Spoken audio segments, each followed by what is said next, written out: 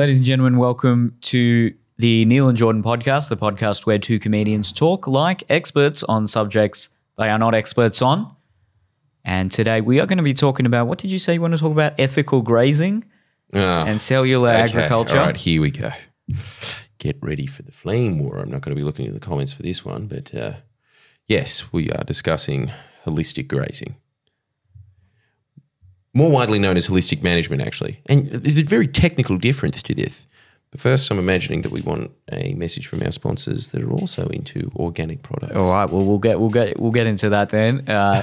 We are sponsored by Steady Freddy's, steadyfreddy.com. Use the code Neil Jordan. You get 15% off their huge range of men's sexual health products. Sick. If you suffer from premature ejaculation, get some of their delay spray. Give a few sprays on your old Johnson. It's the spray to keep the cum at bay. So get yourself some of that. And they got condoms, wet wipes, ball boost, tablets, everything you need to perform at a high level in the bedroom. So steadyfreddy.com. And make sure you read all the labels. Use only as directed. Their delay spray is formulated by Dr. David Reiner. All the ingredients are on their website. Use the code Neil Jordan. You get 15% off. And we are also sponsored by Crush Organics. That's Crush with a K. They have a huge range of CBD oil and CBD oil products. Get yourself the diamond oil, the platinum oil, the everyday oil, the night oil. They got it all. I love the platinum oil myself. And they've got pain cream. They've got CBD oil for your pets. They got everything. So if you have trouble sleeping, if you want a few drops that are going to help you de-stress, alleviate a little bit of tension, then go to crushorganics.com. Crush with a K. Use the code Neil and you get 40% off. Come see us both live. We're all over the country. I got shows in Sydney, Brisbane, Melbourne, Western Sydney, Perth, Wollongong, Newcastle, soon to be Adelaide as well. ComedyUntamed.com. You get a smorgasbord of fantastic comedians from each city as well. It's not just comedy, there's improv. Jordan is also touring all over the place. Where are you going to next? Newcastle and Melbourne. Newcastle and Melbourne. So if you're there, go see Jordan live. And if you'd like to send in a question, a topic, or a shout out to this podcast, neilkolhatka.com/podcasts. And all the money goes to charity. In fact, we've got a question here. So it's somewhat related to holistic grazing. It's about agriculture. So this one's specifically about cellular agriculture. So, hey fellas, love your work. I'll have to buy a ticket to your next improv show in Melbourne, Neil. And Jordan saw your show. Very insightful. We'd love to hear more about your learnings of ancient Rome and fewer obscure Von Dutch jokes. No, the Von Dutch references were the best part. Jesus, what? Yeah. What are you talking about? I'm sus about this. Okay, so my question, have you heard of cellular agriculture? In case you haven't, it's basically growing agriculture products from cells rather than taking them from animals. Okay, no, then I have heard of that. The most well-known of these, and the focus of my PhD, is cultivated meat. Would love to hear your thoughts on this future food tech that is much better for the environment and the animals. You can learn more about it at the nonprofit I work with here. HTTPS. You probably don't need that. www.cellularagricultureaustralia.org. Also, if you can bring yourself to watch Channel 9, I'm competing in Australian Ninja Warrior this year. Are Whoa. you joking? Season starts. I will be watching that. Oh, it's already started. Yeah. Season starts 27th of June, so hopefully he hasn't already done it. But cheers, much love, Brody. So if anyone named Brody has been on Australian Ninja Warrior, hopefully you've dominated that course. Probably from all your the cultivated meat that you've been eating. I've heard a lot about this from the Sam Harris podcast, of course, and it is a burgeoning industry and it has a lot of promise. The only problem right now is that the meat is just not cost viable or economical in any way. It's something like, the last I heard, it was like a couple of grand for like a 300 gram steak or something like that. But if it's experiencing continual investment, then one day it is feasible that all our meat that we consume will be grown through this method. And yeah, it immediately alleviates any of the ethical concerns.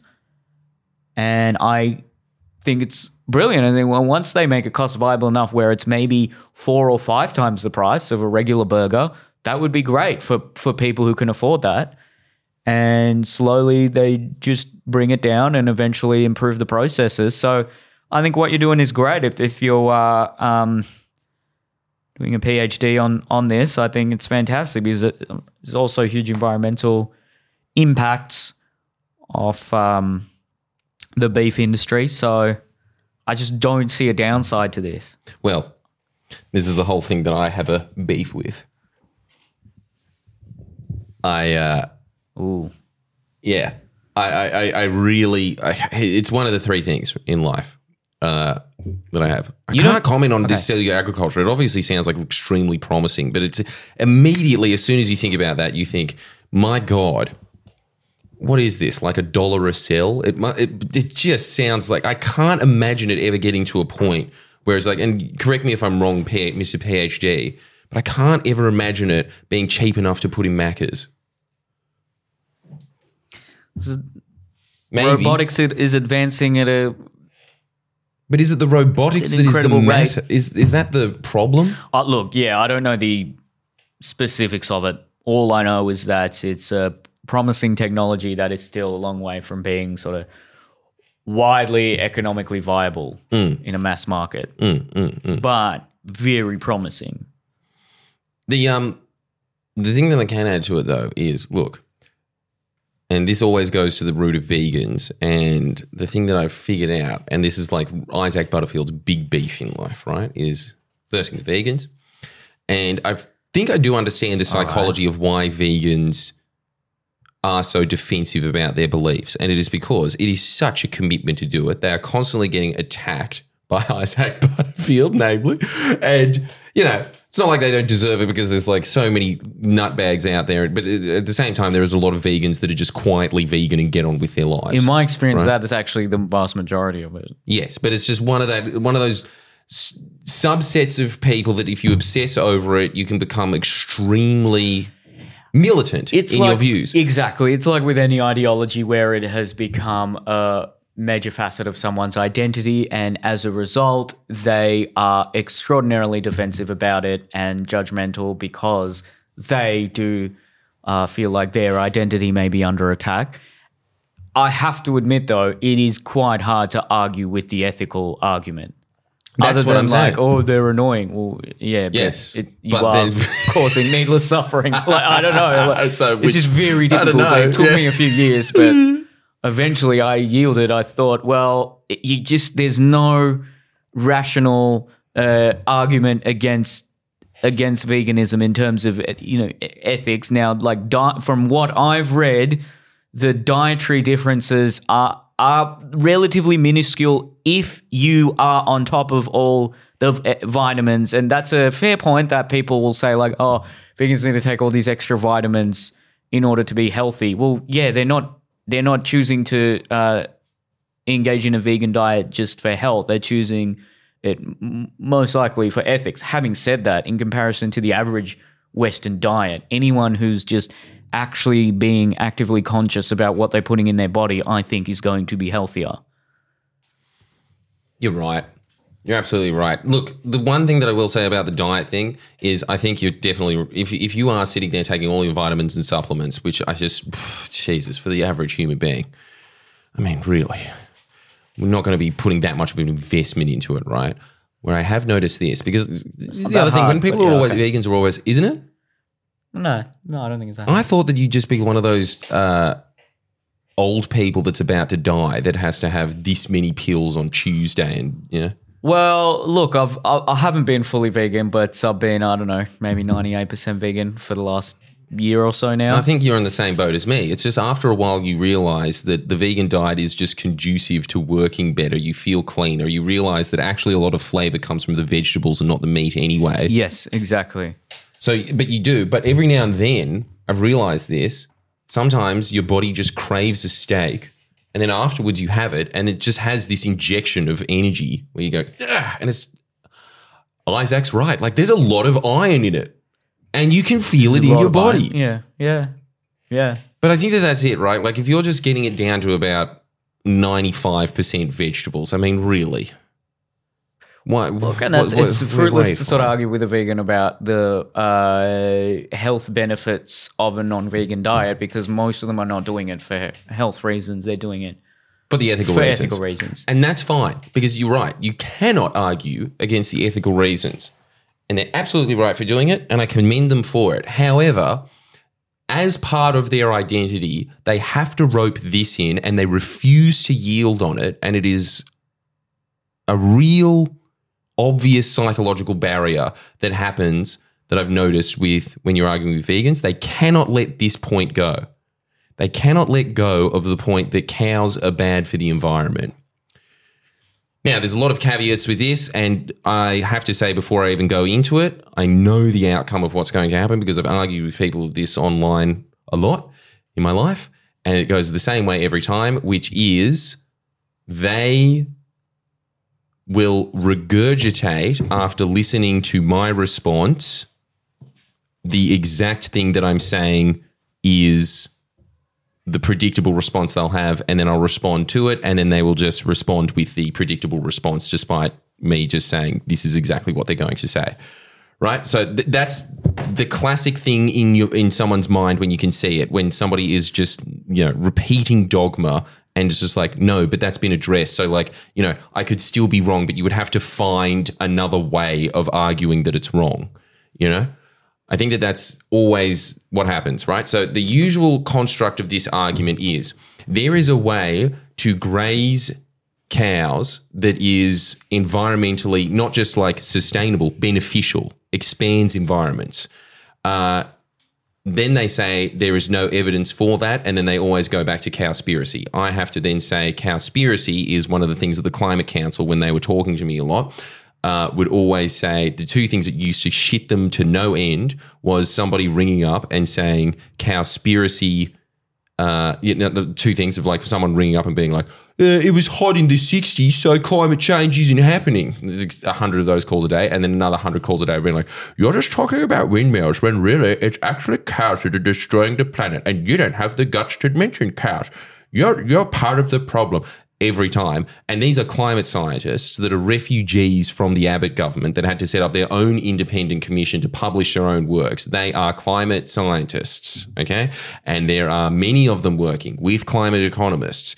And all of them say the same thing. No, it's the energy sector that you have to transform because there's all these misleading claims in Cowspiracy. It's a terrible documentary. It's because it's the same, comes from that same mindset of just like they're evil and I'm going to prove that they're evil. So there's all these like things that they say that are just wrong. Like I think they said at one point that 51% of emissions are from cows. All up, 51% of emissions are from cows, despite the fact that about 15% of emissions are from agriculture. They're not responsible for all the emissions in the agricultural sector anyway.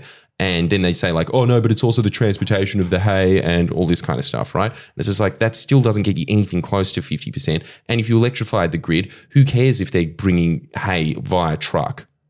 It's electric. There's no emissions, right? But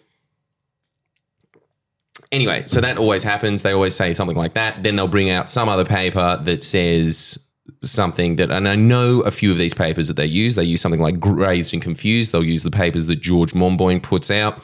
They'll always bring out these papers and then say like, what I'm about to talk about is debunked. I will tell them, no, the thing that you are saying has been debunked many, many times.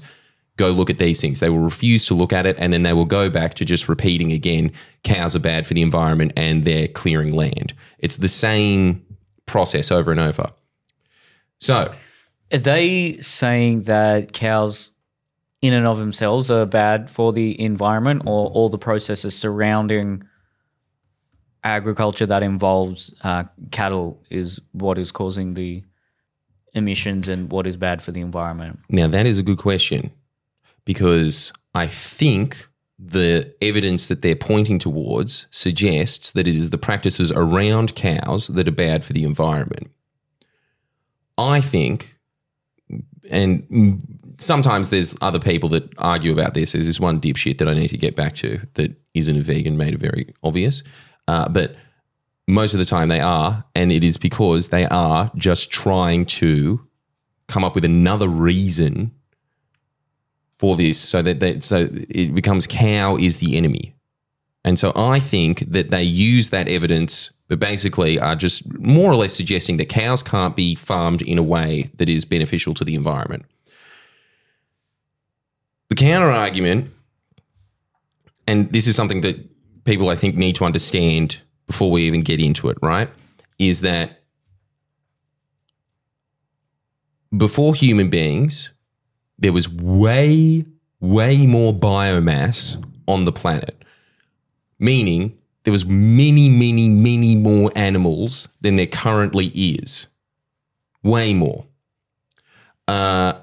Every time, as you read in Sapiens, human beings come to another land, continent, they wipe out the biggest animals immediately. Like when Aboriginals came here, they wiped out giant wombat, giant kangaroo. I do really like this, how white guilt has gotten to the point that there's now all these people being like, no, that doesn't, they might not have. And it's just like, dude, just for fuck's sake, like, they did, okay? Like, and then they managed the environment very well, like, after that. But that was, like, so well coincided, right? Just and then, as a very quick side note, I heard somewhere the other day that there's an overlap of about 11% in Aboriginal and Indian DNA.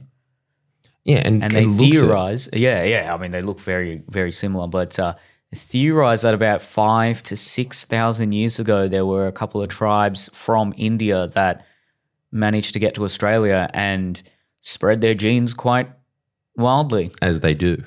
Yeah. Yeah. And the same thing's happening today, bro. Yeah, no, it's so true. Man. Dude, you guys are mad at babies. You're so good at that. But yeah, so an interesting tidbit that I found out the other day. But it does look like that. Yeah, they really does. You could easily pass either way. Like I could probably pass as Aboriginal, and they could easily pass as Indian. Well, there's actually, I can't remember which ones it is. It's ones kind of like from Papua New Guinea region, and they look like not Indian. Yeah. They don't look Indian. Yeah, that's the interesting part, isn't it? Because Papua New Guinea, far more geographically closer to Australia, big difference in the look of Papua New Guinean and even Torres Strait Islander compared to Aboriginal. Indians probably look the most like Australian Aboriginals. It definitely happened. But it must have happened from like Northern Territory or West Australia. Oh, yeah, look at it. It's closer there. It must have happened like that way. Because, yeah, when you get closer to Papua New Guinea, they look more like Papua New Guineans. Yeah. Anyway. But yeah, anyway, the point is, okay, so those massive grazers wiped out. Now all you have is kangaroos. That was a huge factor in the deserts expanding because this is something that they really don't understand and refuse to acknowledge, which is, okay, massive grasslands in the US. Why did they start turning into dust bowls? It's because there wasn't bison sitting there eating it, fertilizing endlessly because they're just machines that all they do is eat and shit, right? That's all they do. Their shit is extremely beneficial when people always say, there's other ways to fertilize land. And it's like, okay, well, what, we're just going to pay, a work for the dole scheme to just sit out there at the peripheries of the desert, making sure that mushrooms are growing in the soil? Are they saying that, are they denying the fact that large animals like bison or cows are the best, are very effective at fertilizing these plains and keeping them, whether arable or just rich in nutrients, or are they saying that it can be done without farming? I guess they're saying it can be done without farming, but it's the same thing as this cellular meat. It's just like you can do it, but people aren't going to pay $2,000 a steak.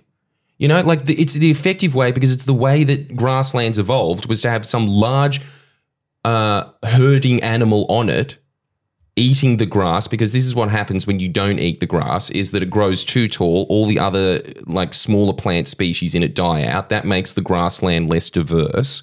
That less diversity starts to rescind. It's not getting fertilized anymore. So the desert starts expanding. Well, then over the top of it. Well, I can probably understand where their argument is coming from then, because it's still what they would call, taking advantage of animals for our benefit. Maybe. Even if it has the added consequence of environmental gain. Well, it's just ridiculous to me because it's like these ecosystems are retreating. Grasslands are retreating. Their argument that they always go to is that more land is cleared because of cows than any other animal, right? And like for any other activity. Most land clearing is because of cows. And it's like no one is arguing that you should be clearing forests for grassland. You should be keeping the forests there and you should be moving the grasslands to where the desert once was. They say that period is just that theory is disproven. This is despite, look, Alan Savory, for instance, their big boogeyman in life. He's been doing it for 30 years. They always say there's no studies. That's an absolute lie. They just haven't looked at it. It's very easy to Google. There's dozens and dozens of peer-reviewed studies from university studies, including thousands of ranchers. Case study after case study of all these farmers just saying like, I was about to go bankrupt. Look at my farm now. They always dismiss this as well. They're just like, oh, you're using a photo. That doesn't prove anything. This peer-reviewed report that I have proves things. But it's like, okay, the land was desert 10 years ago and now it's lush grassland with a flowing river. And you're saying that's no evidence at all. Despite the fact that there are a bunch of peer-reviewed studies on this that say that, yeah, this is expanding grassland. This is making the area more biodiverse. This is making biodiversity come back to the grasslands, as in not just cows. This is the other thing that's insane about it. They're saying that you're like wiping out other species for it. On the contrary, they are adding many, many more species and in larger quantities. This is what the studies are saying. In response, they point to things like Grazed and Confused. Grazed and Confused sits there and says, on whole, and I've read the whole study, so every time they always just say, you haven't read it, it's like, I know what you've done. You've watched the YouTube video that paraphrased what they were saying and paraphrased it poorly. I read the report, all 127 pages of it. There was many things that were glaringly, not wrong with it, but it's just like, it's not saying what they're saying it's saying. They're saying it's like cows are inextricably bad for the environment, and this idea that them fertilizing the land, them, eating the grass so it scares and then grows back faster, that they're like aerating it with their hooves, because that's the other thing. You can see this as well. This is a very obvious thing that happens. When you look at desert land, it's very compact. And that's because when water goes into it, the water just runs right off it because the land is just, it's not tilted, It's just kind of like almost rock and sand. Forgive my complete ignorance here, but aren't cows a relatively new species in the history of biodiversity on the planet, and they sort of evolved due to human interference? Well, yes and no, as in like, okay, the very specific breeds that we have now are like new, but that's kind of like dogs are new, but they're still from wolves. Right. Okay. Right? So it's the same thing whether as like it's a bison. cow or a bison, okay, they'd have the same thing. It's just a herding animal that grazes. And you're saying you solve multiple problems by implementing holistic grazing, because not only are you regenerating the environment, you are also making it cost viable, because there's huge profits in cattle farming. Huge profits in cattle farming. It's also, regenerating the environment. And the vegans aren't saying that, they're not arguing on the ethical point of, hey, look, it's still taking advantage of species that can feel pain. They're saying that, no, it doesn't actually have a benefit on the environment. Yes, which is my contention. Right. You can argue that it is ethically wrong to eat meat, and you will win that argument. You will not win the argument that farming, cattle farming, all types of farming can improve the environment. I'm not even talking about like sustainably do it, right? I'm talking about actually expanding the environment, i.e. increasing the biodiversity, increasing the water retention of it. A really good example of this, there was a study that I was reading about it that was talking about that land thing with the desert, right? What happens is because their hooves are constantly digging this land up, if you're moving them in a very planned way so that you're giving this time like the areas behind it rest and then like all the shit that's there, beetles come along and then mushrooms grow out of it and then birds come along and eat those beetles and, you know, that's what is improving the environment because it's like the cleanup crew that comes after the herders do that that's also helping this out, right? Like that's how the ecosystem has evolved to work, right? When you're doing that in a desert, when it rains, 80% of the water is runoff. So like there's none of the water like penetrates into the soil. It all just goes, and that's why you get floods in the desert. And it goes into just like a pool and then you get these huge lakes in the middle of the desert, right? Because none of the water is staying in the land. It's just running off like a slippery dip. Cows, because they're digging up the land and they're shitting on it and they're fertilizing and it's becoming better in quality all the time because it's being fertilized. The retention after maybe 8 years goes from 80% of water becoming runoff to 50% of water coming runoff. So instead of 20% of water staying in the soil, it's 50% of water staying in the soil. That is music to any ecosystem's ears. It's music to farmers' ears. It's music to everyone's ears because that means that you have drought-proof land, essentially. Like when it doesn't rain for a year, there's still moisture in the soil. Things are still growing. As a result of that, over time, you start having trees growing around it and then clouds move along with trees. And then you start getting these kind of like in the middle of deserts, more rain happening in these large ranches that are happening. Like a lot of things start moving because you have these large herding animals that have been taken off the land, whether it was like 40,000 years ago, whether it was in the US, them just shooting all the bison just as sport. And so now there's just no bison there. And so the deserts have been expanding as a result of that. If you start putting cows there in a way that is like, okay, this area has long grass, we'll put them in this paddock and we'll make them eat for this amount of time and then we'll move them on because they would have eaten all of that and we'll leave that for like 6 months and then we'll come back again. Oh, and this is the other thing as well, when they're always saying that like it's bad for wildlife and things, say that kangaroos came along. This is something that I'll get into in a second, but kangaroos come into a paddock next to it and they eat some of the grass and stuff. Part of the holistic management thing is like, okay, well then that grass has been fertilized. We don't need to touch that grass. We'll move them to another paddock. It's about moving the cows along with the rhythm of nature so that you're just kind of doing what happens naturally, but on steroids. You're just following the rhythms of nature, but you're just doing it in a way that's guided as opposed to random, because random takes the ecosystem a long time to do it. And the other thing is, once the ecosystem dies, this is the same thing that's happened in the areas that I'm talking about that have been logged with koala habitat, right? Once those trees are gone and you have all of this runoff happening and then you have all these introduced weeds coming in, those introduced weeds take the places of the saplings that would have otherwise grown. So the ecosystem is permanently changed because of the logging. This is the same thing. Like when they're always just saying like you should leave all these, you know, environments to just naturally act the way that they should act. No environment in the world, even in fucking North Sentinel Island, isn't touched by human beings now. Like they've all been altered by human beings.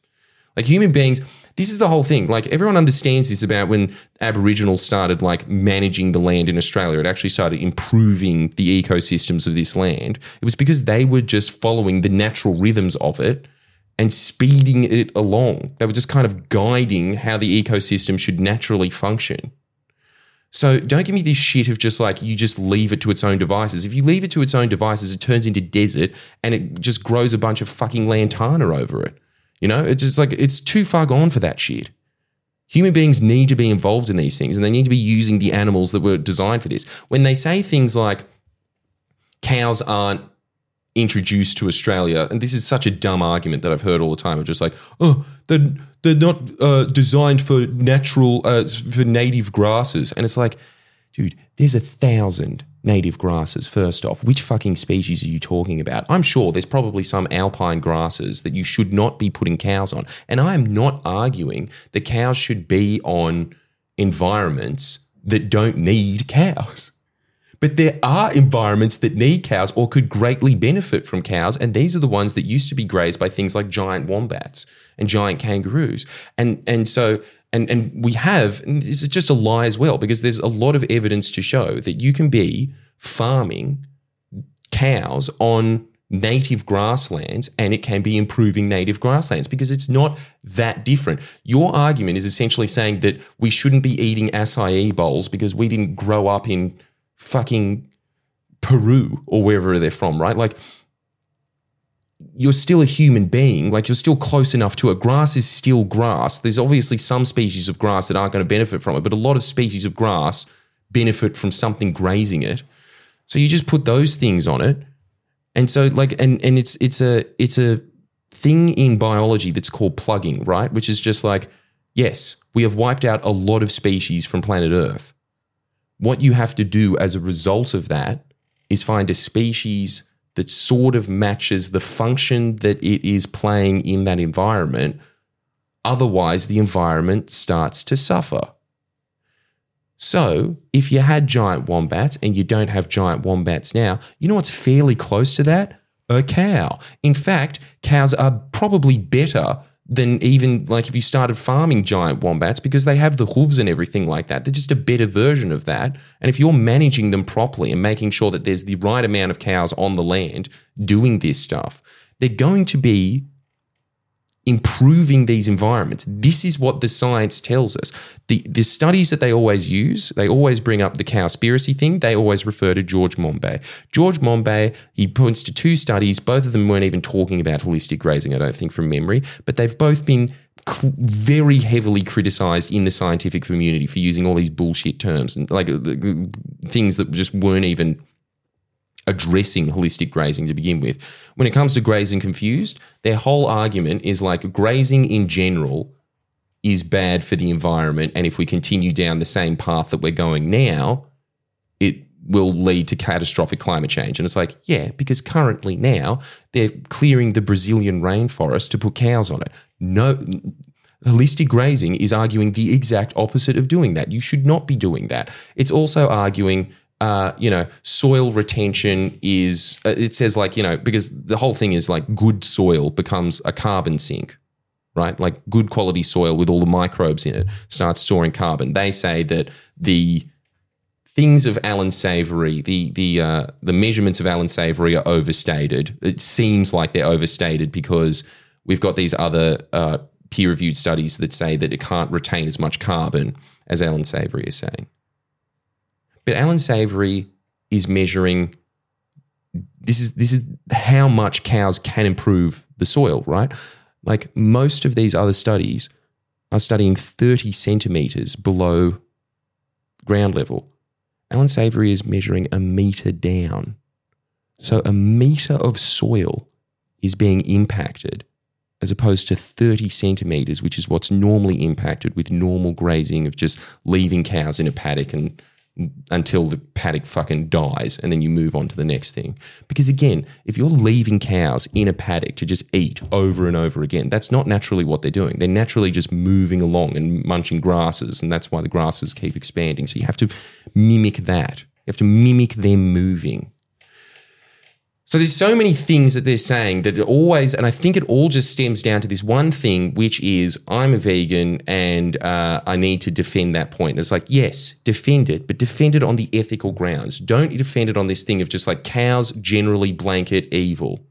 Because the grazed and confused thing that you're always pointing to is talking about agricultural methods in general. Now it even talks about that in the first few pages. It's just like, look, it's really hard for us to even define what grazing is. So we had to make such like a general interpretation of what grazing methods are. We're talking about grazing methods across the planet as they are, not the worst. It's such a stupid thing. It's like, you know what it is really? It's like looking at general education standards across the planet. So you would be including like all of Africa, all of India, all these poor countries, and then just being like, all right, well, it's not working that well. And it's like, well, There's also the education system of Finland and Norway that's doing like fucking exceptionally well. But because it's being averaged out, it looks like Finland and Norway are doing shit. And then just kind of concluding, oh, well, like the education system isn't working. Let's just cut education entirely. Has holistic grazing been implemented en masse anywhere?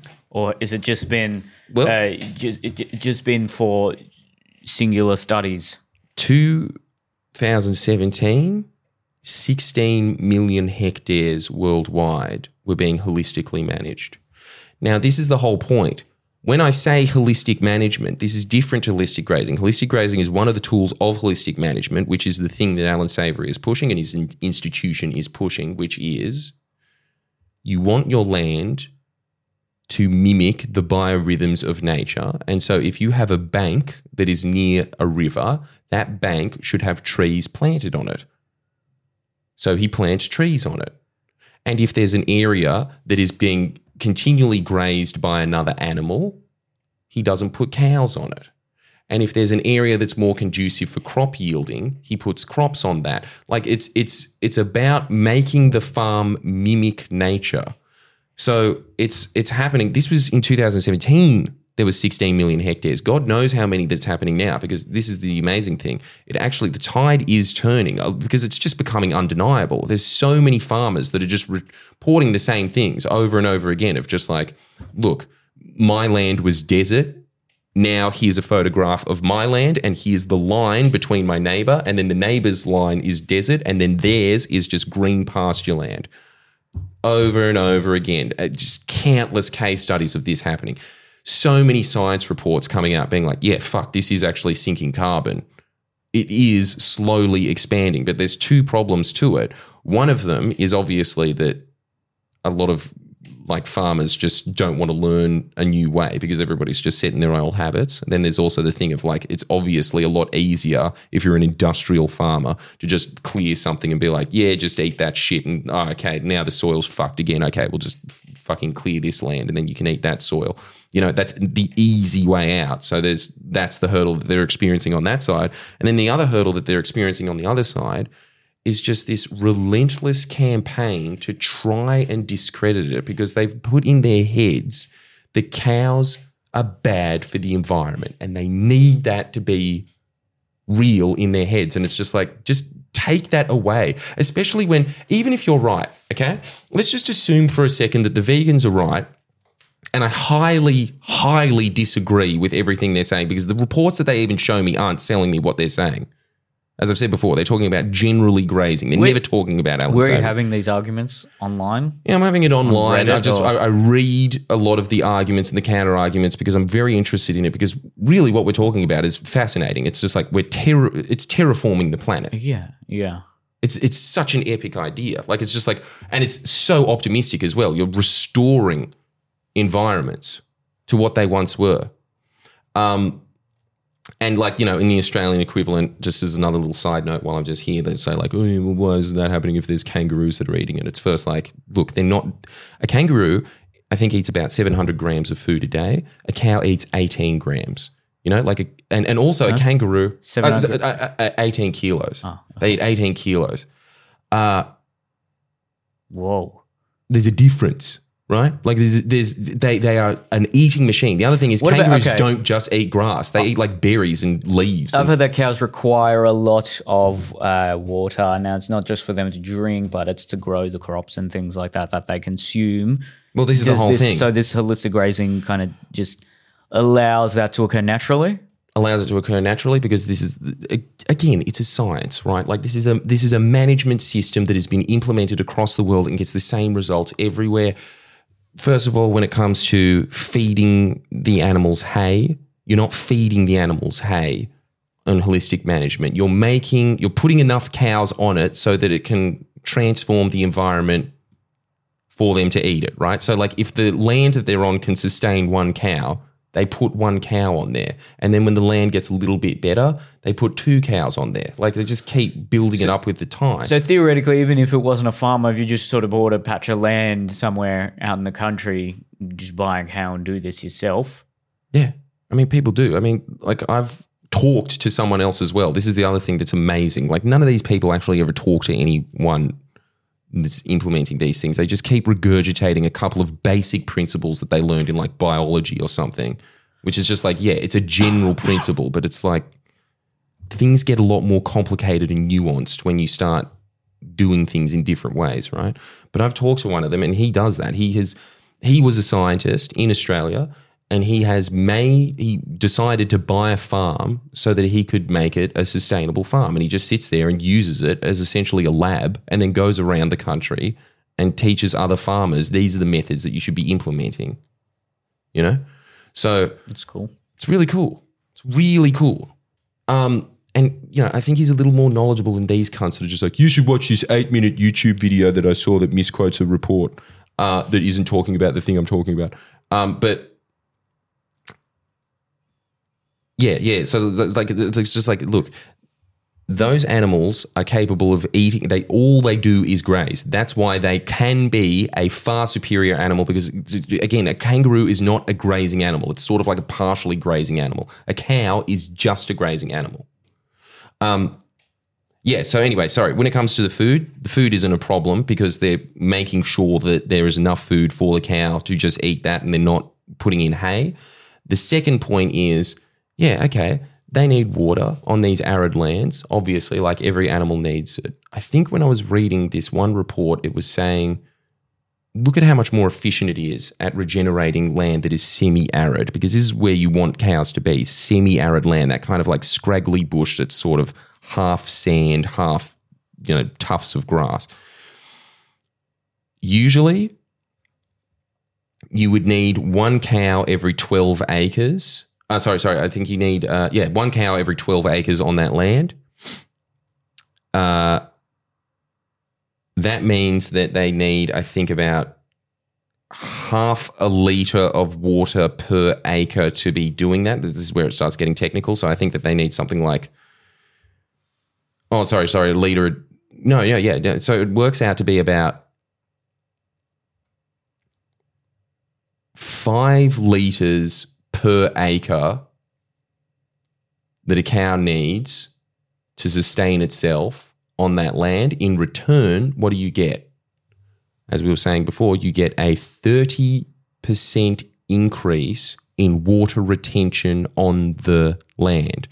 That is infinitely a better return on investment than the 5 litres that you're giving the cow to just graze it for that time. We're talking about all of that water soaking into the land and staying there. And as you can see with all of the lands, this is amazing as well. You see photographs of land that is holistically managed. 5 litres a day? How much? Yeah, 5 litres a day. Okay. Per acre, I think it works out to be. You see that water next to, and this is actually something that Alan Savory is just like, you can come and take photographs of it on my property. His property has a flowing stream, middle of a drought, next door's river, and it's the same river, dry riverbed, just sand. Everything is sand. On his, still green, lush land, still running water during a drought. It's because there is still moisture in the soil that is running into the river and keeping it going. Well, if farmers are sort of witnessing the clear benefits of these practices, how much power do the vegans online actually have, or is it just a personal gripe you have with them? I think that it is something that is like, look, you could be sitting there keeping your belief going that, these animals are terrible for the environment, as opposed to thinking of them like they are a hammer. It's like, yeah, hammers build houses, but you can also murder someone with them. And I know that you're like, you can sit there and just like, it's an exploitation thing. But you can still argue that it is ethically wrong to eat meat. But you should not be arguing blanketly that cows are an evil on this planet that cannot be used to improve the ecosystems of this thing, especially because this is the other thing that always happens when you think about it, right? Like, it's like, there's other ways to fertilize the soil. How expensive would that be? Even like the regeneration of deserts, they're always pointing to like Israel, for instance, right? And they're saying like, oh, they're putting in all these desert trees. They require 37 litres of water per acre, as opposed to the cow that requires 5. Huge reduction in water use here, right? Like it's just, you can use these animals to improve environments because they are part of nature. You just have to, do something that is closer to what nature is, right? So anyway, all I'm saying is that like, if you want to, if you actually genuinely care about fighting climate change, increasing biodiversity, increasing ecosystems, that's what you should be arguing for, especially because there is the economic incentive behind it. Yes, there are other ways to fertilize grasslands. They're also way more labor intensive and way more expensive and require way more manpower. This almost does its job by itself. It's almost as natural as nature itself. This is a way, and there's also the economic incentive behind it because people make money out of it. So it's just like, okay, what's an easier thing to do? Go to a farmer and say, you're evil and like everything that you've ever done in your life is causing climate change and you're wrong, or saying, hey, do you want to make more money? Farm this way. What's an easier battle to win? Especially when it's the right battle. Yeah, like I said, I don't know the specifics about these varying practices. I'd imagine there could be some degree of cognitive dissonance in not being able to adapt to new clear evidence that goes against their preconceived idea that farming is just downright bad in all instances. Because they are a large part of the vegan ideology is also against the exploitation of animals. And if what you are arguing for, which is, hey, it's also economically viable, then they immediately are going to be against that because it's an exploitation of said animal. But if what I'm understanding is that you're also arguing it doesn't even need to be for any economic incentive. You can just put a bunch of cows on sort of scrubby, sparse grassland, and over a period of time, they will regenerate that. Well, that sounds beneficial all round. I don't see any downside to that at all. You're not exploiting the cow. Then you're not even gonna, I don't know, let it die naturally whenever it dies of old age. But if you're not actually farming it, then you could argue, well, it's an ethical positive to allow them to graze on that particularly sparse area of land. Hugely, because it's also just like, okay, maybe you are sacrificing the cows, but think about all the other native animals that you're bringing back to those lands that were once desert. Animals, there's a reason there's fuck all animals in the desert. They don't like living there. They like living in forests and grassland. There's more biodiversity in forests, obviously, but then there's more biodiversity in grasslands than there is in deserts. So what about all those animals? A lot of those animals are going extinct that could be saved as a result of this, if you want to even argue it in terms of like an animal ethical view, right? But then the other thing is, I think you're just muddying your argument. I think it's harder, first off, as soon as you bring in climate change, you've already turned off 30% of the population because they're just going to say it's fake and bullshit or whatever. If you're just narrowing your argument to these are all the ethical reasons for why you shouldn't be eating meat, it's better for you anyway. I think like as soon as you start scattering shots and saying, it's like what we talk about with the Greens. The Greens, I think, would still be expanding to this day if their only thing was we're here for the environment. But as soon as they put in the SJW shit and stuff like that, just turned everyone off. So I think it's the same thing with it. If you're going to argue something, just go on your one bullet. And the thing that you can't be argued against, like the first thing that you heard when you, when the vegan stuff came out, you were just like, yeah, it's so hard to argue against their points of just like, it's cruel. Like there's no real counter argument to it. It's just so intrinsically right. And I think that this is the same thing when it comes to the cow argument. It's like, you can argue that like in current practice, the way that it's currently being practiced, this is terrible for the environment. You can argue that, but get more specific and say that there are ways to not even sustainably do it, to improve it. Because that's like, or just don't argue about climate change at all because you clearly don't give a shit about it. Like, you don't want solutions to it. You just want to prove that, like, being vegan is good. I think that's the way to think about it, right? Like, it's just like it helps you as well in your crusade against stopping people from eating meat. The way that you get that to happen most of the time, I think, anyway, you photograph like pigs in a fucking pig factory. And then people just think, yeah, no, I can't do that. I don't think you convince many people like I'm going to stop eating cows because it's bad for the environment. I don't think many people stop for that anyway. So you're just tacking that on needlessly. Yeah, the emotional argument of seeing some of those photographs and videos of factory farming, I think, is far more compelling than a scientific argument that talks about how much cattle grazing is contributing to emissions. Yeah. It doesn't really hit the emotions the same way. No, not at all. Mm. And then it immediately just becomes this big, huge global problem where you just think, oh, well, we're all fucked anyway. I may as well just have a steak. You're not really offering any, like, how viable is it to just say, let's stop eating meat? Oh, okay. Well, every year, the amount of meat consumption globally rapidly increases. So you're really helping out with that one. Yeah, but curb it in a way that is sustainable. well, with that one, sure. Like in West, it's a very niche Western thing at the moment. What?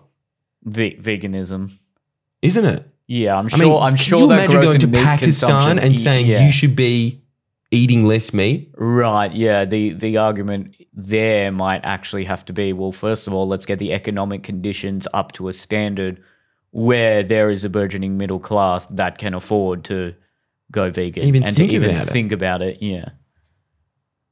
It's not going to work. Having said that, I've also seen arguments from people who are actually like not well off in the subcontinent saying it's quite it's almost borderline racist to assume that people who are poorer in the subcontinent don't have the capacity to be vegan. Like, they can still be vegan. That's just not, In fact, it'd probably be a lot easier and cheaper. It's probably easier, actually. So, But that's the whole thing. That's what I'm That's saying. Like, it's such a cultural thing in Pakistan. It's like, you know what happened when because they just kept feeding us meat and just like meat cooked in animal fat.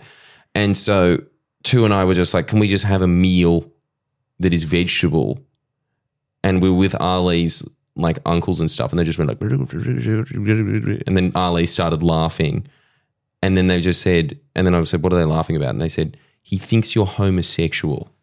He thinks I'm gay because I didn't want to eat fucking meat. there'd be some people, there'd be some like blokey blokes here that would probably have a similar kind of response. Let's be honest. Yeah, definitely. But that's a cultural thing. You want a salad? What are you, gay?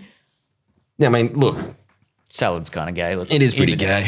I'm basically vegan. Salads are pretty gay. yeah, it is. They've got a point. Get yourself the McPlant. It's not even vegan. It's you got to ask for the specific vegan McPlant. No. Yeah. Jesus Christ. One of Hungry Jack's Rebel Whopper. That one's vegan.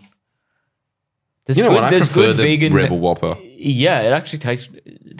Dude, Lord of the Fries, all the vegan. I know it's such a standard vegan thing to say, but it's like vegan food actually tastes pretty good. Mm. I don't know what this whole it's disgusting. Well, yeah, because you're eating the wrong foods. Like, it actually, if you eat the right ones, it tastes well. they're the exact opposite, aren't they? It's just everything that they eat is just like a pork chop, potatoes, peas. Yeah, like then you actually start to realize, well, all of that stuff actually tastes terrible. It's the sauce that tastes good. Yeah. And Steak it is. by itself doesn't taste good. No. It's the sauce with it that makes it taste good. Yep.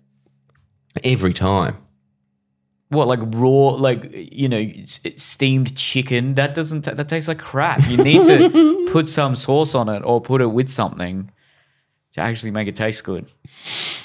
No, you're definitely onto something. I think these are the arguments that you should be making, vegans. That's what I'm saying. It's just like, it tastes better.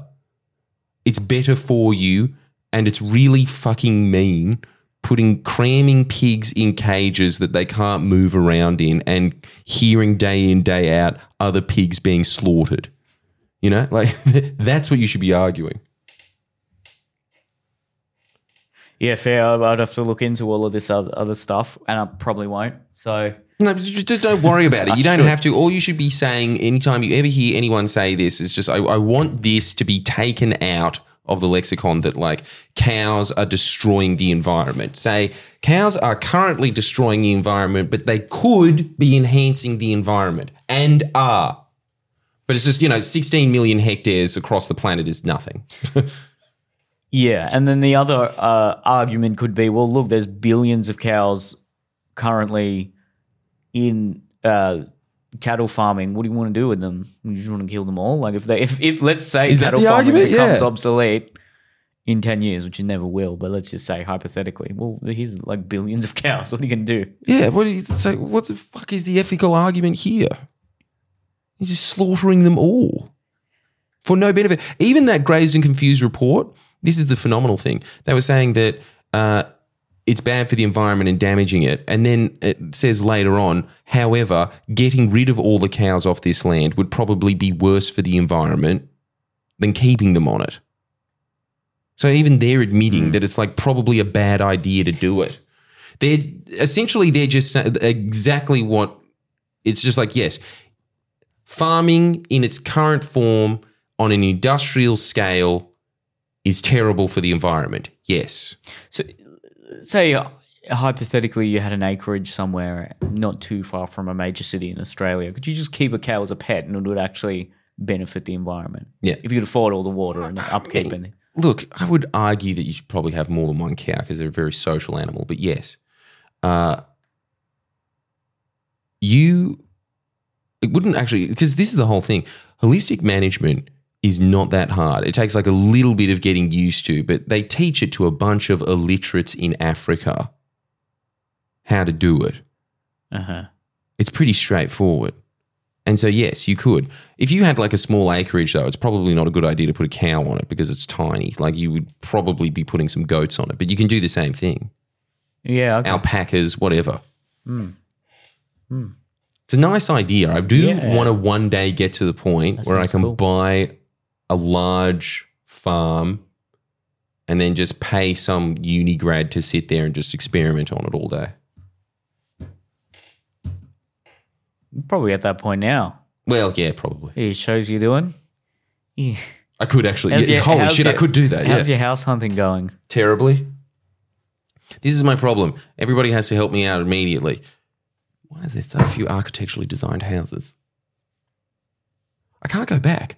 You know what? I stayed in one when I was in Townsville, and this is the wankiest thing that you'll ever hear anyone say.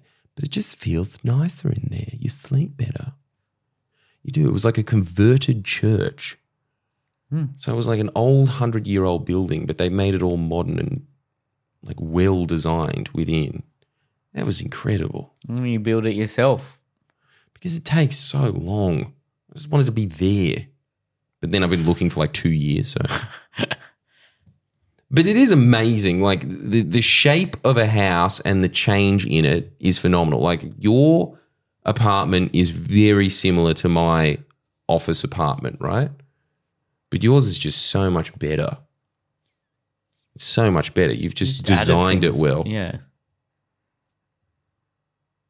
was what you put in it, not necessarily the architectural design of it. Well, the interior design helps as well. But don't you reckon... You know those, you ever seen any of those like grand designs things and then it's just got those weird spiral stairs incredible. You'd want to live in one, right? Maybe. I haven't really thought of that. No. Maybe I don't know. I'm inclined to say I just want a simple house, maybe with some little ostentatious features, but I wouldn't want to live in some weirdly designed thing for the sake of it. Just want something practical. If it does the job and it's affordable, that'll do me. And then the interior design, what the mementos you put into it and what you then make out of it is what I would place more significance on, I think. So theoretically, you buying some McMansion in Hurstville is fine. Yeah. Yeah. Okay. So it's not that important to you. What about a car? No. Point A to point B. Yeah, I mean, I like a few. In fact, I'm probably gonna get a new car soon-ish.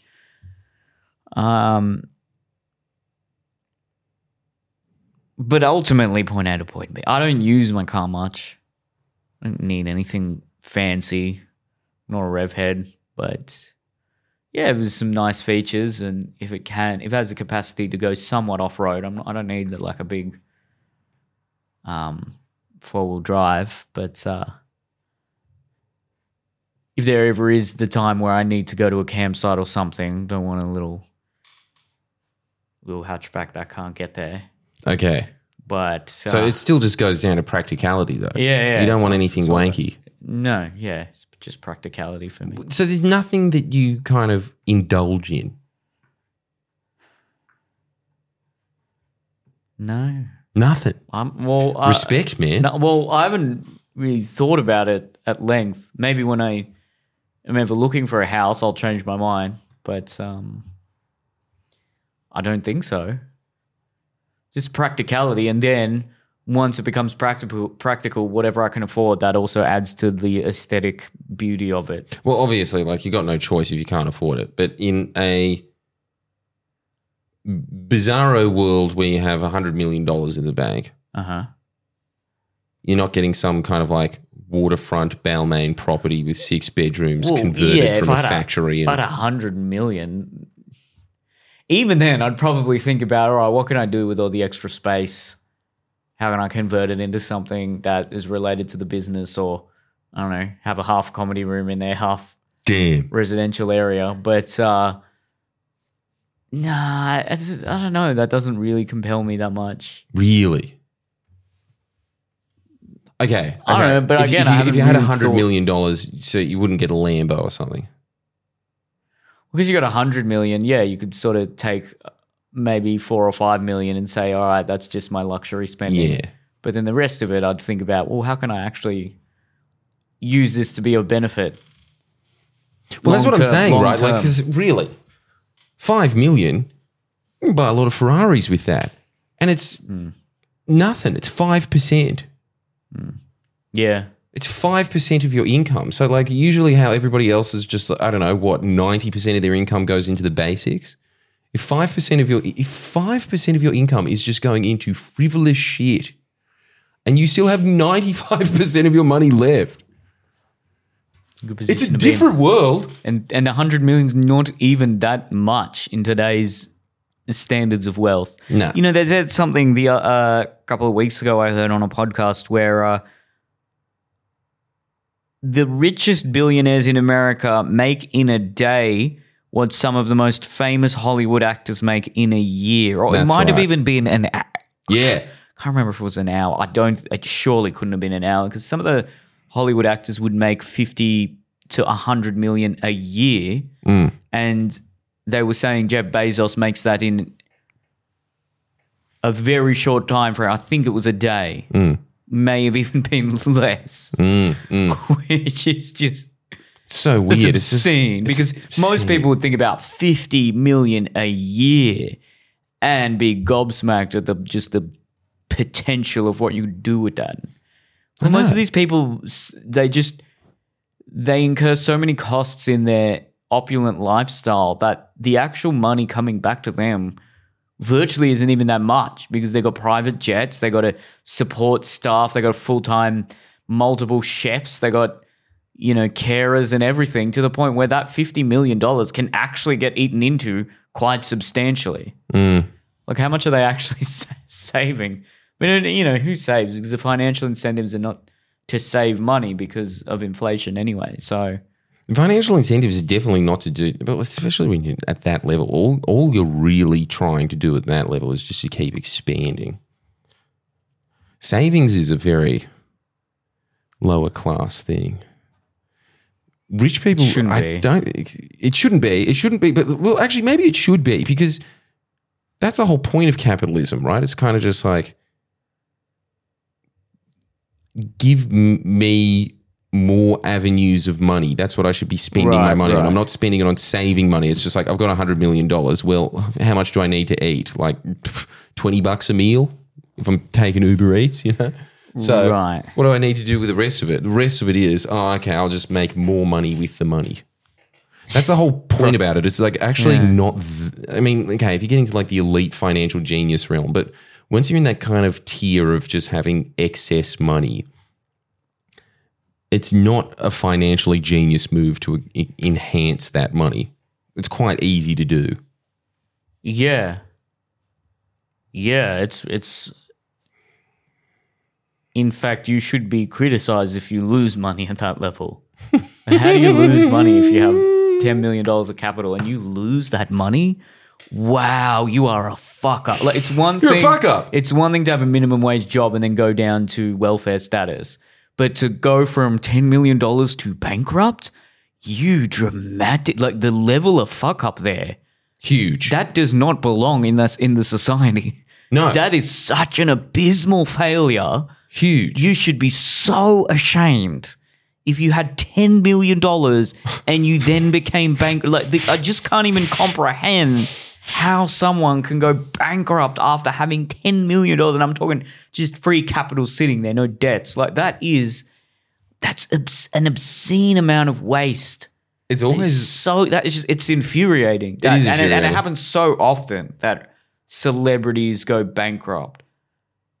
I mean, because I understand, particularly with entertainers, they haven't garnered their wealth through, I guess, business-oriented means. They've just had an artistic service or product that has then been sort of micromanaged by an entrepreneurial person, more likely than not, and sort of commodified and sold on a mass market. So I guess they don't necessarily have that kind of either expansionary financial mentality or abstemious financial mentality. So it makes sense to some degree, but man, it's just so embarrassing if you've had that much wealth and lost it.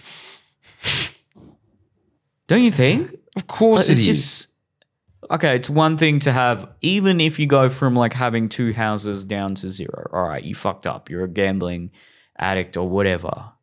Still pretty bad.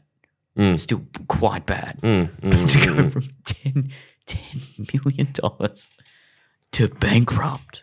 What the fuck is wrong with you, man? Like, what? How did you do that? I don't fucking know. Just you know what end else it. as Just well? end it. Because Like, that's the one situation where I'm like, bro, like, the world doesn't need you.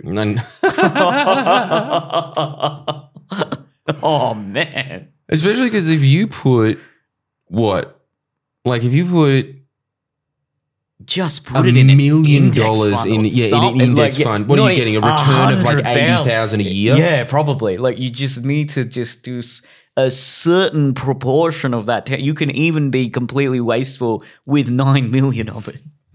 Nuts. It's just horrendous. I know. Yeah, if you put $1 million into an index fund, you'd be set for life.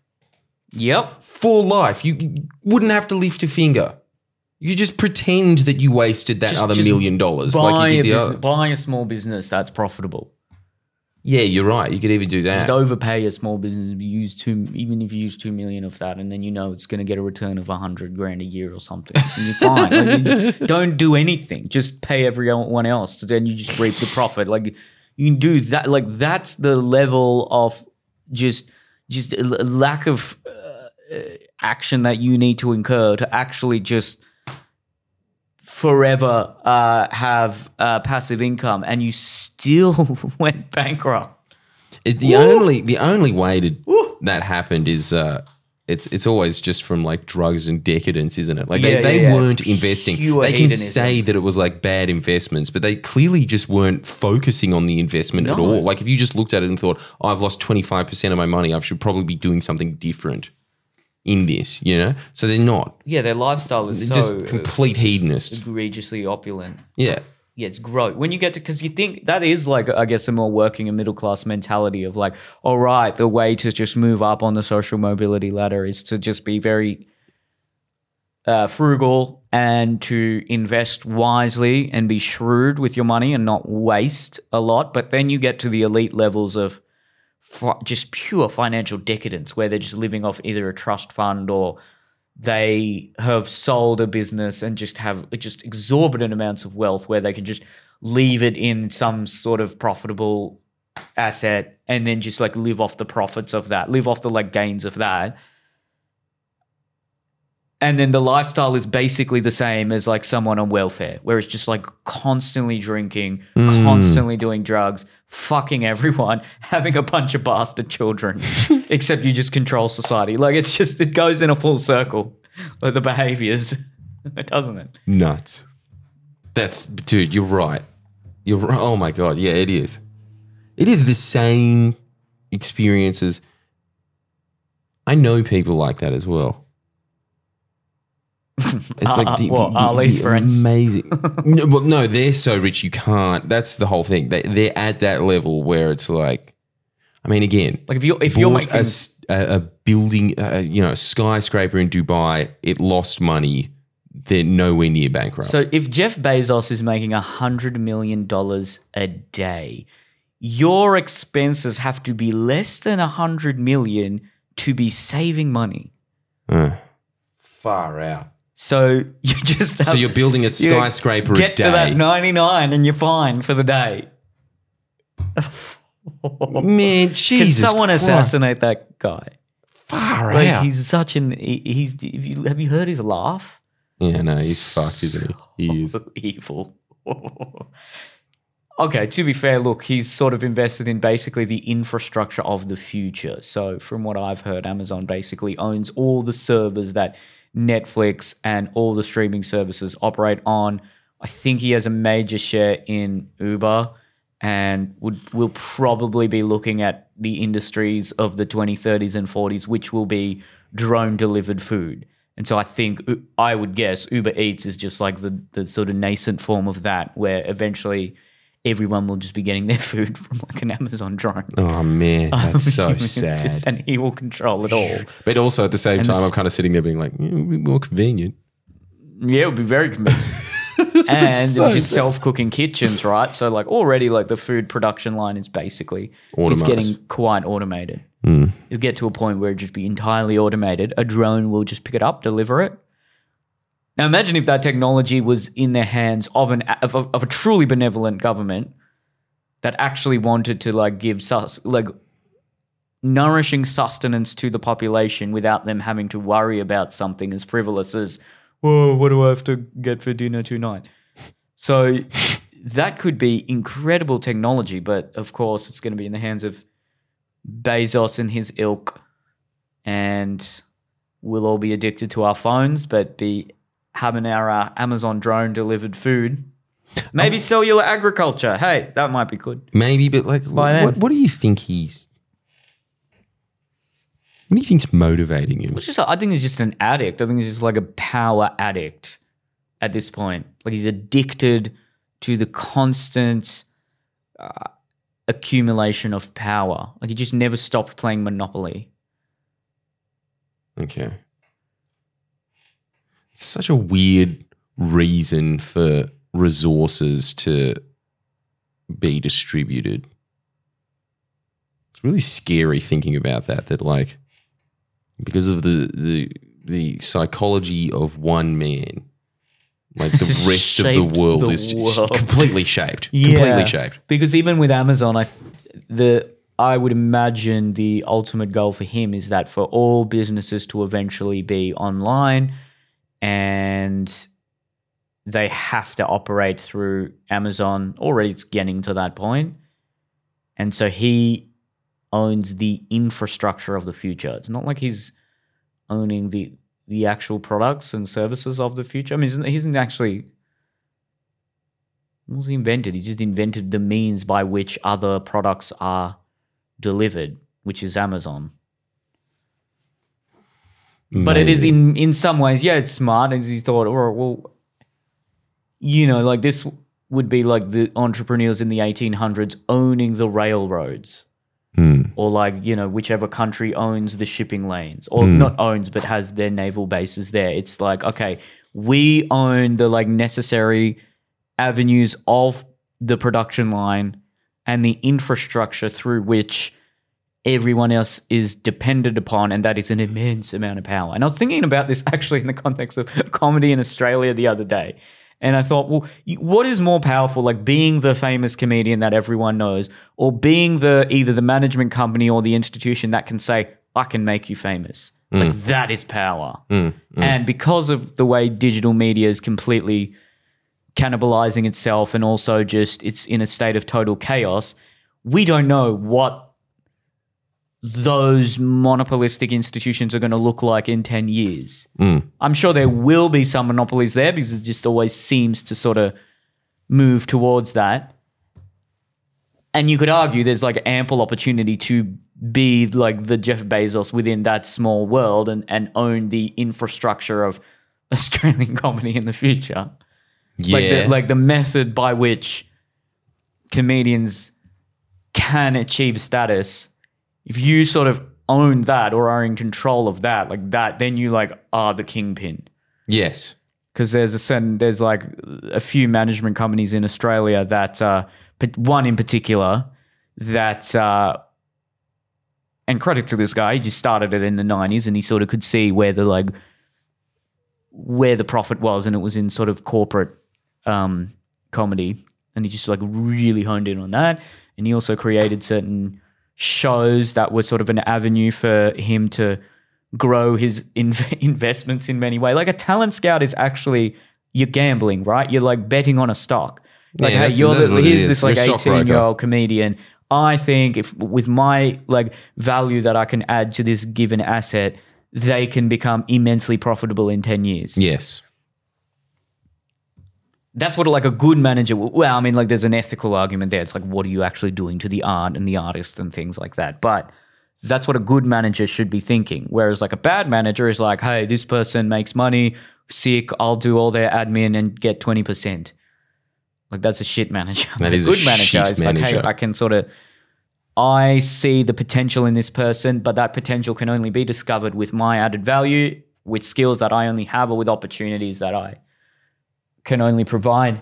And I'm willing to offer those at a loss for me for maybe 3 or 4 years, under the promise that it will become incessantly profitable in 5 to 10 years.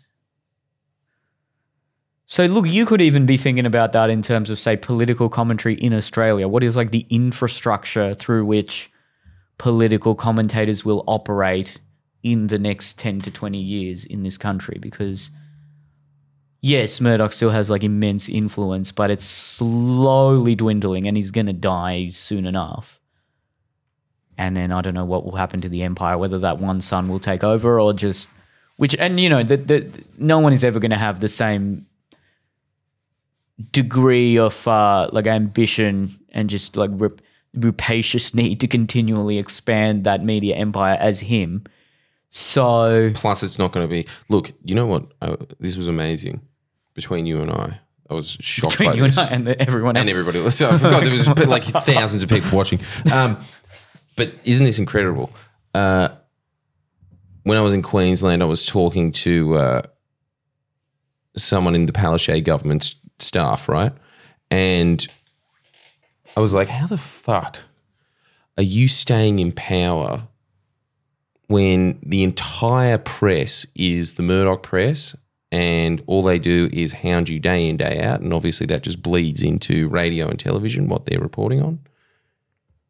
And they said it's because Anastasia Palaszczuk's Facebook page is big enough to rival that media infrastructure now.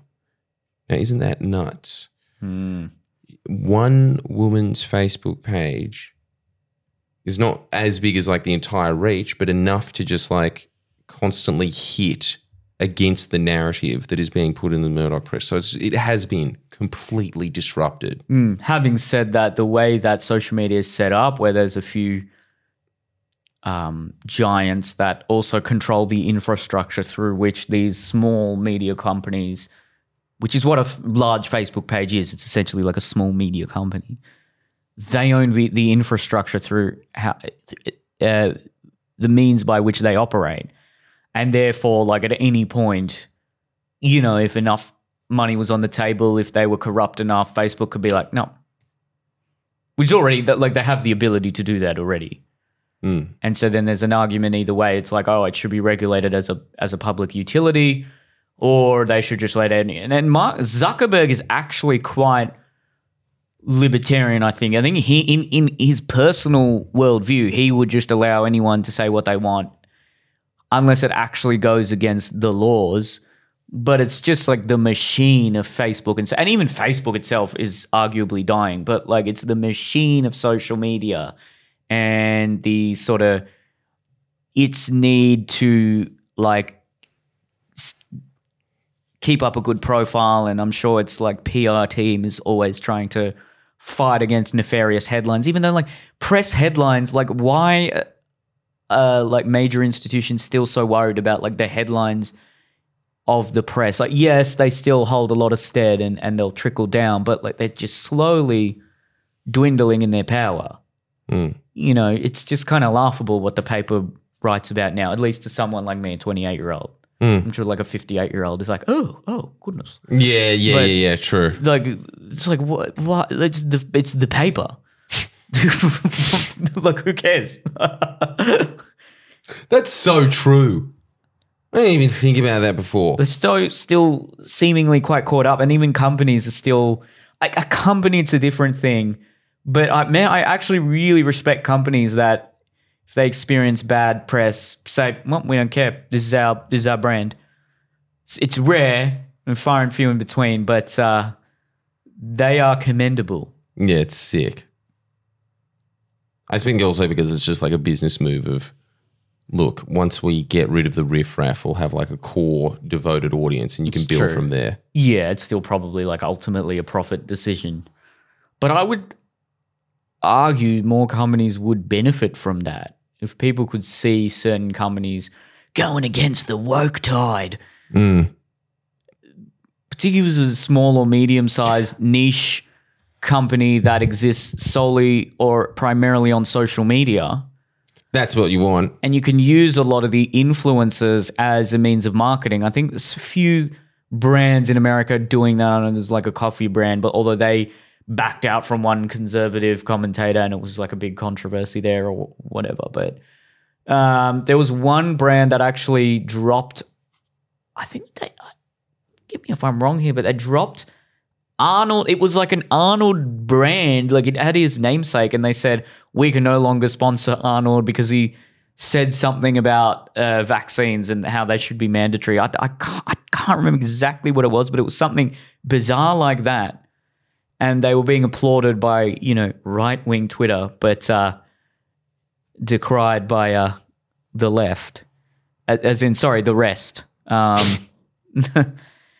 And yeah, it's a weird sort of, because even the polarization is actually hurting media. Like Spotify, for example, it was quite telling that they backed Joe Rogan amidst all the controversy, because that means, one, I'm sure the people who wield a lot of power in that organization are probably in favor of the general ideology, whether it's the ideology that Joe Rogan spouts or it's just like an ideology of, a broad cultural ethos of freedom of speech. But it also means companies are starting to catch on to the fact that it is actually potentially more profitable to ignore the noise on social media. Netflix, another perfect example, despite all the noise on social media, maintained its stance on Dave Chappelle. And, regardless of how terrible the comedy was in there, it was good to see the company saying, no, we don't care that you're offended. But it also must mean that, like, hey, it's profitable for them to do that. No, I think it also, like, I think look, the wokeness has gone so far that even companies like Netflix that just produce endless woke content, it's truly like gotten to that phase where it's like, all right, you're taking the piss at this point. So it's just gone too far for them, and they've obviously thought like, all right, there's a limit to be made. You have to make a limit.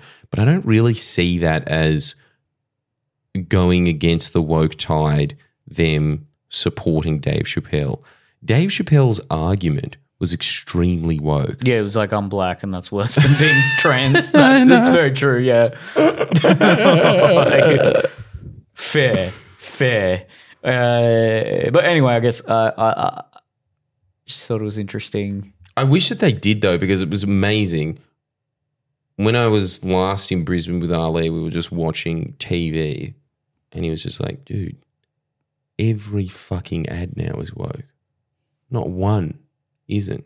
Even if it's for like King G shorts, you know? Yeah, you can always... The undertones are there. Yeah, you can see one little thing where they're like, oh, they're doing just a little bit of subtle social engineering there, which for the most part it can be a good thing, but it must be that like the people who work in marketing and advertising, you know what I think it is? I think it's like people in just particularly those industries, marketing and advertising.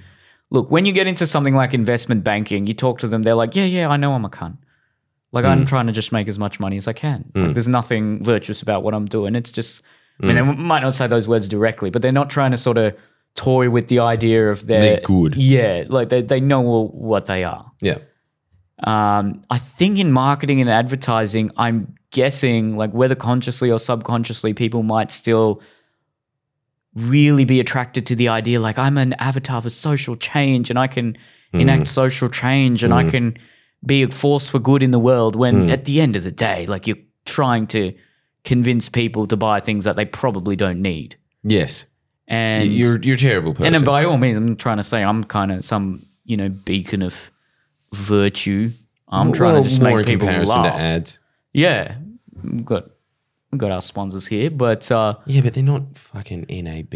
I'm not trying to. Yeah, but like when it's sort of that, it's so obviously manufactured and artificial and shallow virtue, and it's like, oh look, we had a fat woman and a black person on our ad, and like, look, I did a podcast today with Eliza. Look, that clearly means a lot to a lot of women to have like different representation of bodies in ads, and for some men, see, like I don't like it when there's like a chubby guy in an underwear ad. I want to see Six-packs. the cunt from The Bachelor that speaks like an Aussie caricature talking about tradie undies. Yeah, of course. I don't want to see a guy with man boobs.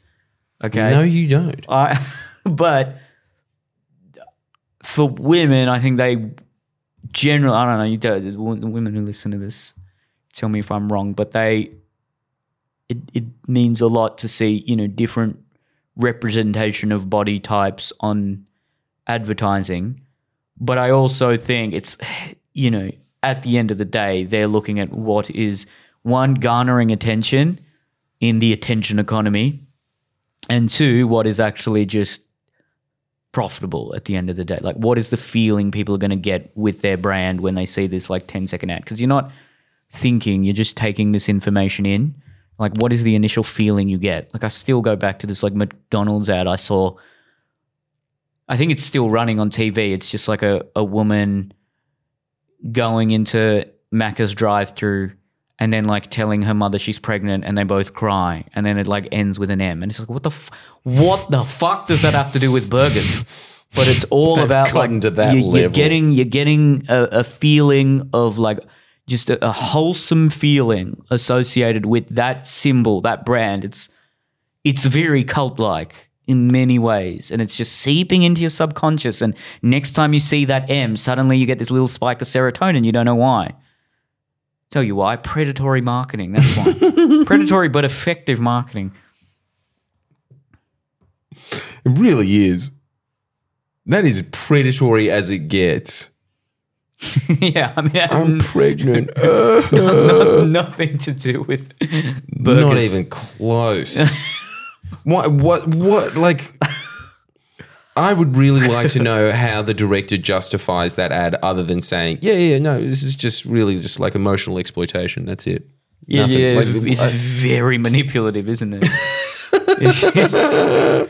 yeah, linking the most important moment of your life with McDonald's. With the M, yeah. And not even saying something like, we're good times are shared or anything like that. No, it just had an M. McDonald's. Yeah. That's all. I like it. I like that ad, it's actually. just It's so good. It's so audacious. Yeah. It's just but all of the ads, yeah, Ali's exactly right. Every ad, even like the sports ads and the beer ads.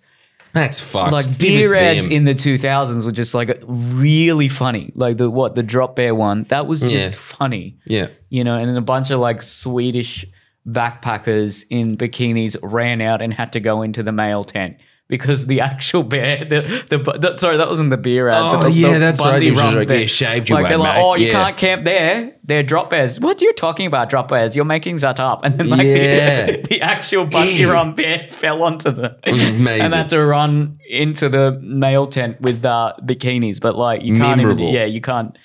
Wouldn't be able to do that now. But You know what? damn, that was funny. And like the beer ads now are still kind of funny, but like you can see they've like clearly been tainted and lost the edge that they once had. Yeah, and you know what it is? It is. You know what I think it is? I think, look, it would be more profitable to do that, but they're in the corporate nexus because they all have that ideology. They will all make it their business to make sure that it's just like, you know, they did the Bundaberg ad, and then all these other like news outlets and other companies and things are just like, everybody, this is not acceptable. And so they just give it so much negative press that they would make it a self-fulfilling prophecy of it not being profitable. Yeah. That's what's happening there. It's not actually the public that are determining that they don't want to buy the Bundaberg. I think the public would not give a fuck about that ad. Especially the core audience of Bundaberg rum. Of course. You think they give a fuck? No, but they just like have so much negative advertising that they would have the exact opposite of the McDonald's mum I'm pregnant thing, of just this general negative feeling about it where they think, nah. Yeah. Yeah, the bank ads are the worst now, aren't they? They're just They're like, fucking we're awful. investing in women's sport. It's like, what are you? Well, thank you and for like, that. tell me the That's specifics. so Like, what are you necessary. actually doing to invest? But no, there's just like a shot of like some girls playing cricket. It's just like, Commonwealth Bank. What? you have so You're much not even money. telling me what you're doing. I Yeah. know. Like, how many things could you be investing in? Yeah. And you choose girls cricket. It's like maybe the worst thing that you could possibly invest in ever. It's just like, first off, it's like, dude, it's like it's trivial to begin with. And the second thing is, it sucks. Like, why are you fucking trying to make it mad? Like, just stop. Just fucking put it in Right, something right. else. Fuck. Makes me so angry when I see that every time. Just Commonwealth Bank being like, yeah, girls cricket and all of their billboards. Nothing has made me more infuriated in my entire life. And I think it's because at the end of the day, it's just like, how many fucking orangutans did you kill to get that fucking billboard of you just saying that you fucking supporting the, you know, the under 12s tidal wave Adelaide Brigade or some shit? But the irony is that that investment is actually probably what's spurring on some more interest in because those major corporations have so much power and sway that, okay, what I figured out to get a show onto TV, and I've learned this through many very dull meetings, they don't even care that much about the show. They care that, like, one of the first questions they ask is like, do you have any brands associated with it yet? Because if you've got the brands associated and you've got a production company that has production experience, they don't give a fuck about the show. Wow. They'll convince themselves, oh yeah, it's a good idea. Yeah. Wow. Yeah. Interesting. Yeah. And so like, all right, you've got the Commonwealth Bank attached. Mad. That's a lot of advertiser revenue for us. Okay. Damn. So now, yeah, corporations are actually enacting cultural change and are like the source of people's happiness. Like whether they feel good about themselves, it's no longer like their community or their family or even like their religion. It's like, did the ad from this one bank make me feel good?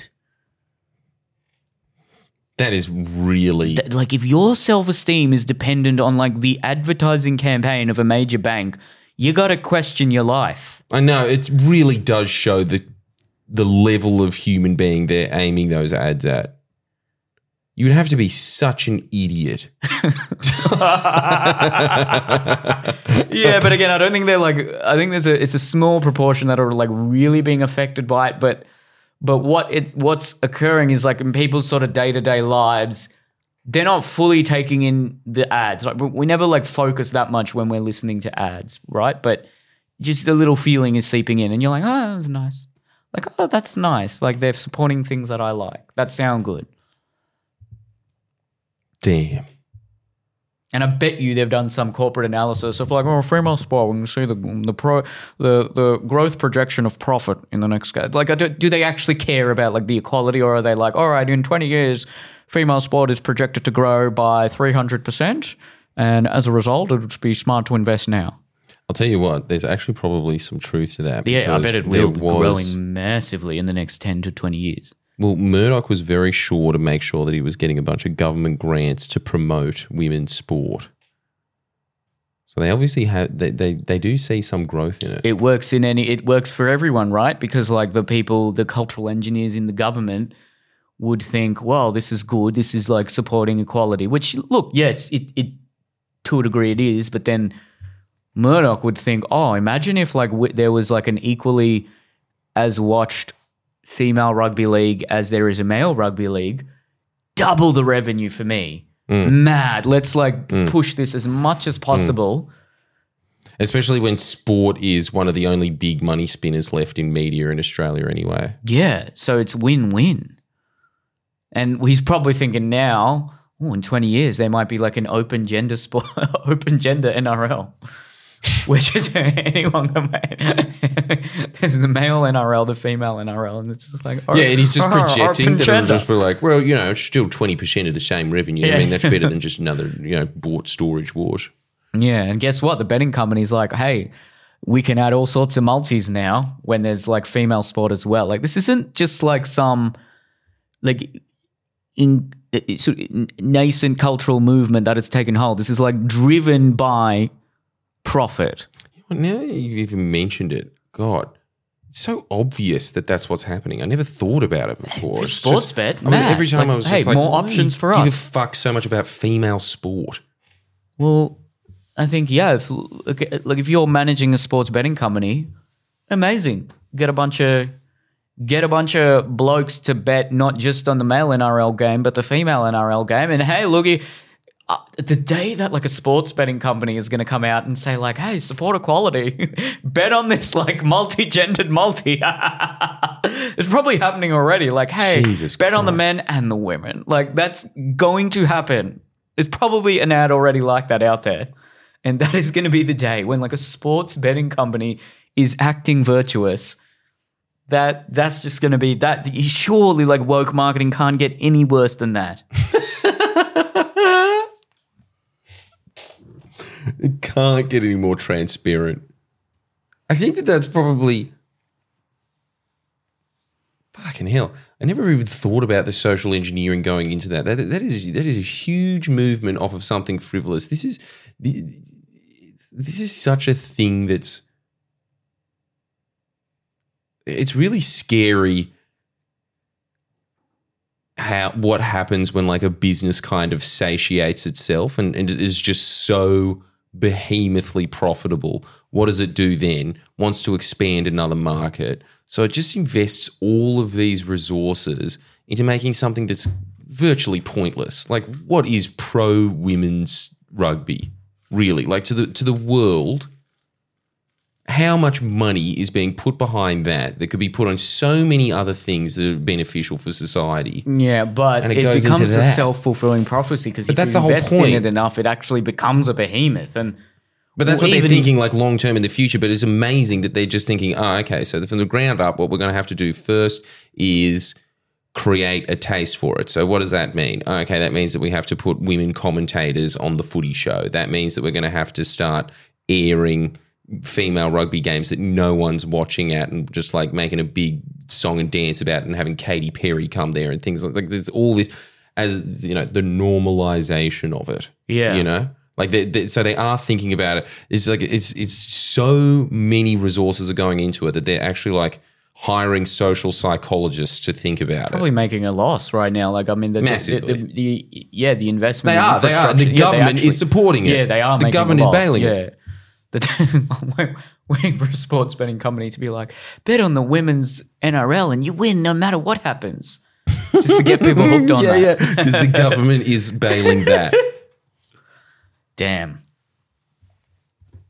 Yeah, yeah, fuck. It's actually so. You know what's very grating about it? Just such a waste. Such a waste of everyone's time and effort.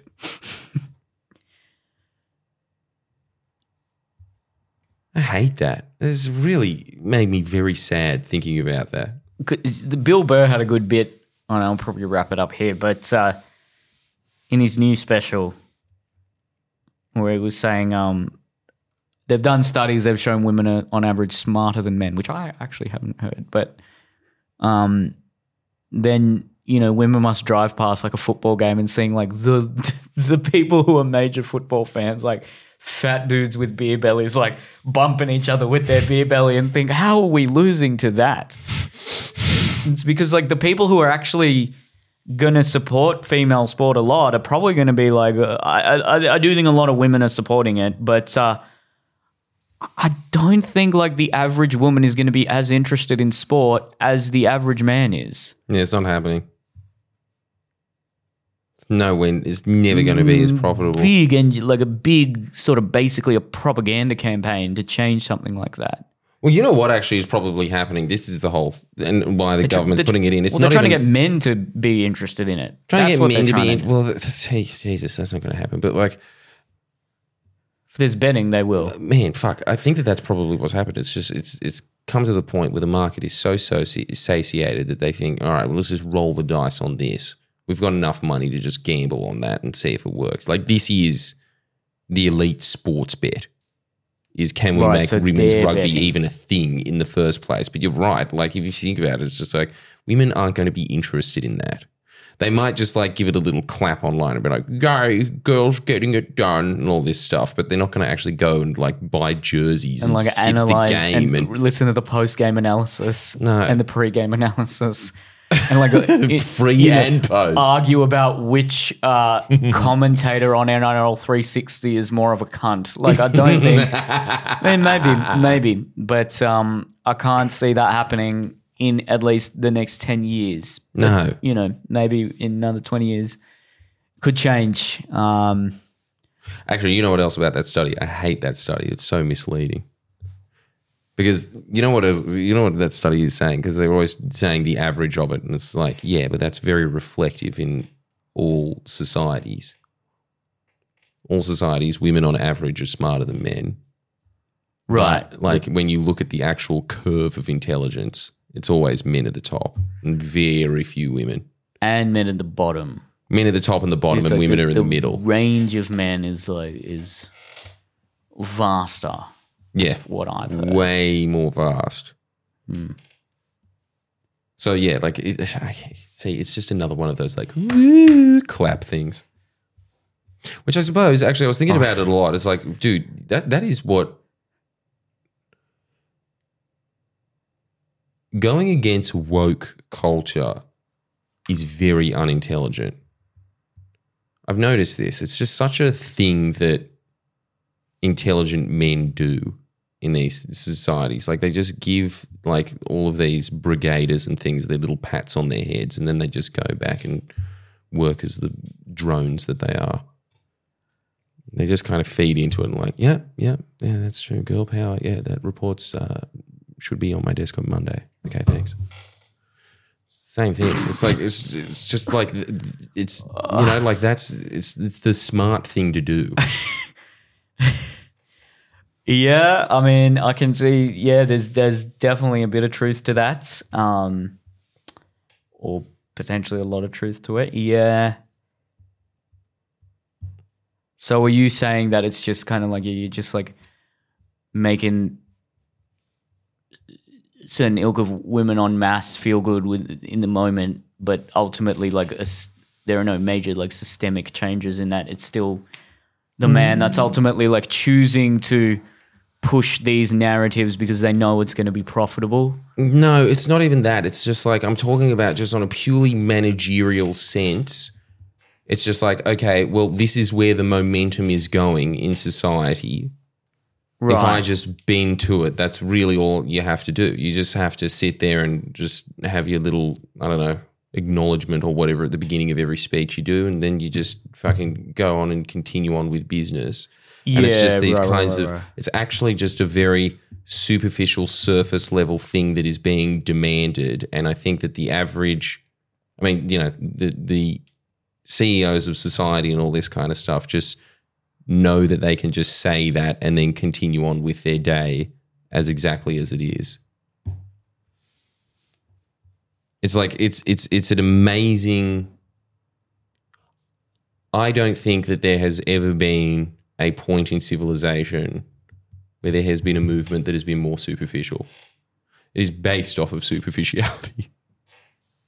On a grand scale, what is the aim of like all of this change? It's like at the end of the day is to get people that look slightly different in different positions. And that's the end goal. Theoretically, there was a school of thought that said, hey, it sort of takes into account, it sort of loosely aligns postmodern ideas and with like a sort of conception of Marxism that's often called cultural Marxism, but it's not really, it's nothing like what Karl Marx wrote about. But what it does have in common is like it's the oppressor class and the oppressed class. And it then sort of extrapolates that and says it's about race and it's about gender and it's about sexuality. And it also intertwines critical theory and says that like whenever there's a binary of sorts, there's one group that holds power and one group that is subordinate. And unless you sort of like break apart that binary, and that's where like the word queering, it's supposed to mean like constantly queering a binary. So even if you get to a point where like gay and straight, even if you're accepting of gay, it's still a binary, and straight will eventually become like the powerful group, right? And then the postmodernism comes in where it says, okay, the idea of, say, you know, rationality or like empirical thinking is actually like a construct that keeps certain groups entrenched in power. And instead you need to listen to underprivileged groups that do not hold this power status and give credence and leeway to their ideas, regardless if they like suit or conform to the parameters that have previously been agreed upon, such as, you know, rationality or whatever it may be. And as a result, if you can sort of just put people from those underprivileged groups in power, their view of looking at the world is inherently from an oppressed class, and therefore it will fundamentally change society to be more equal. That is like, in my best estimation, that is like the theory. Now, I don't agree with it personally, but that is the theory behind it. Then I think what would have happened is like corporations have caught on to that, or there's been like a loose link between those sorts of academic ideas seeping into, you know, HR and psychology that then seeps into corporate, you know, marketing departments and advertising departments that then just seeps into the consciousness of the population, because people in like advertising and marketing actually have a hell of a lot of sway in like what people are being fed. That's, I guess, like a brief summary in my best estimation of maybe how. Holy like, shit, man. Yeah, that was an amazing summary. That was an amazing. I've never actually heard someone articulate their position properly. It's because it is always argued at that shallow corporate level. And the reason that it's argued at that shallow corporate level is because they only want the superficial aspect of it. And I think that that's the same thing that I was talking about before. I honestly think that is because it is not harmful to profit as if you extract the class element from it and you just keep it at like a racial sex thing. it's not harmful to profit at all then. But then you've just completely destroyed how the theory's supposed to work. You've completely taken that out. You've gutted the soul entirely. It's a genius move. Yeah, and on and I've top even of that, heard you know what else? The way that they would see it as well is kind of like, oh, okay, we've got more brains from people because we've like normalized the idea of, I don't know, like black CEOs or something like that. So we've got more people, like a larger pool of people that we can use in our corporation that'll be like more competent and more intelligent to make profit for it. That's how they would interpret that. They would interpret it the exact opposite way of what the academics were trying to get out of it. Yeah, there has even been academics that were significant in promulgating these ideas within academia that have even come out and said, like, what the way these ideas have now been represented in mainstream society is not what I intentionally hoped for. I mean, very obviously. Yes, because so a lot of these ideas grating were, and so obvious what's happening. Yeah, they were very tightly linked with a more socialist or anti-capitalistic view of the world, and to see that businesses it's now the sort of just cheerleading mascot of capitalism, and now have basically usurped it into their world. It's so arguably evil. a genius move by corporations. Oh, genius. Arguably. Amazing. Because you know what else it does as well? This is the incredible thing that I think is amazing about it. It gives soulless, awful people an idea and something to grasp onto, to be like, no, I'm actually a good person. I'm fighting the good fight. It gives them a little justification in their mind that they're actually doing something good for the world, which they did not have before. And I reckon, again, they would have graphs just being like, people like having something to strive for. They want meaning out of their work. Well, here's a way to do that. We will make you the manager of quotas in H&R, you know? Like, so it's like it's given, again, like kind of like what we were talking about with fake fun, with TikTok and all this kind of stuff. It's given like, you know, it's fake virtue. De virtue. Yeah. Like the flavor of you're a good person. Amazing. Yeah. Well, genius in both ways. Genius. It really is, isn't it? Like, yeah, it's pretty amazing. Good on him. Actually, now that I think about it, I don't know. It's one of those things where it's like, it's so evil. Like, you just got to take your hat off to it. Well, they are actually putting that sort of that idea of putting people with inherently different experiences into those positions of power is ironically working, but it's sort of maintaining and facilitating the continued growth of a system that those academics, I would assume, would be widely against. So, if anything, they're just further exacerbating the entrenchment and control of major corporations in the Western world, when I'm guessing most of those academics would actually have wanted those sorts of ideas promulgated more in the world of government and just sort of seeping into the general consciousness of each individual, rather than being like bastardized by corporations. Yeah. But anyway, thank you for listening, guys. It's a good one. It was nice and long. Hope you liked it. We'll see you next time. There you go.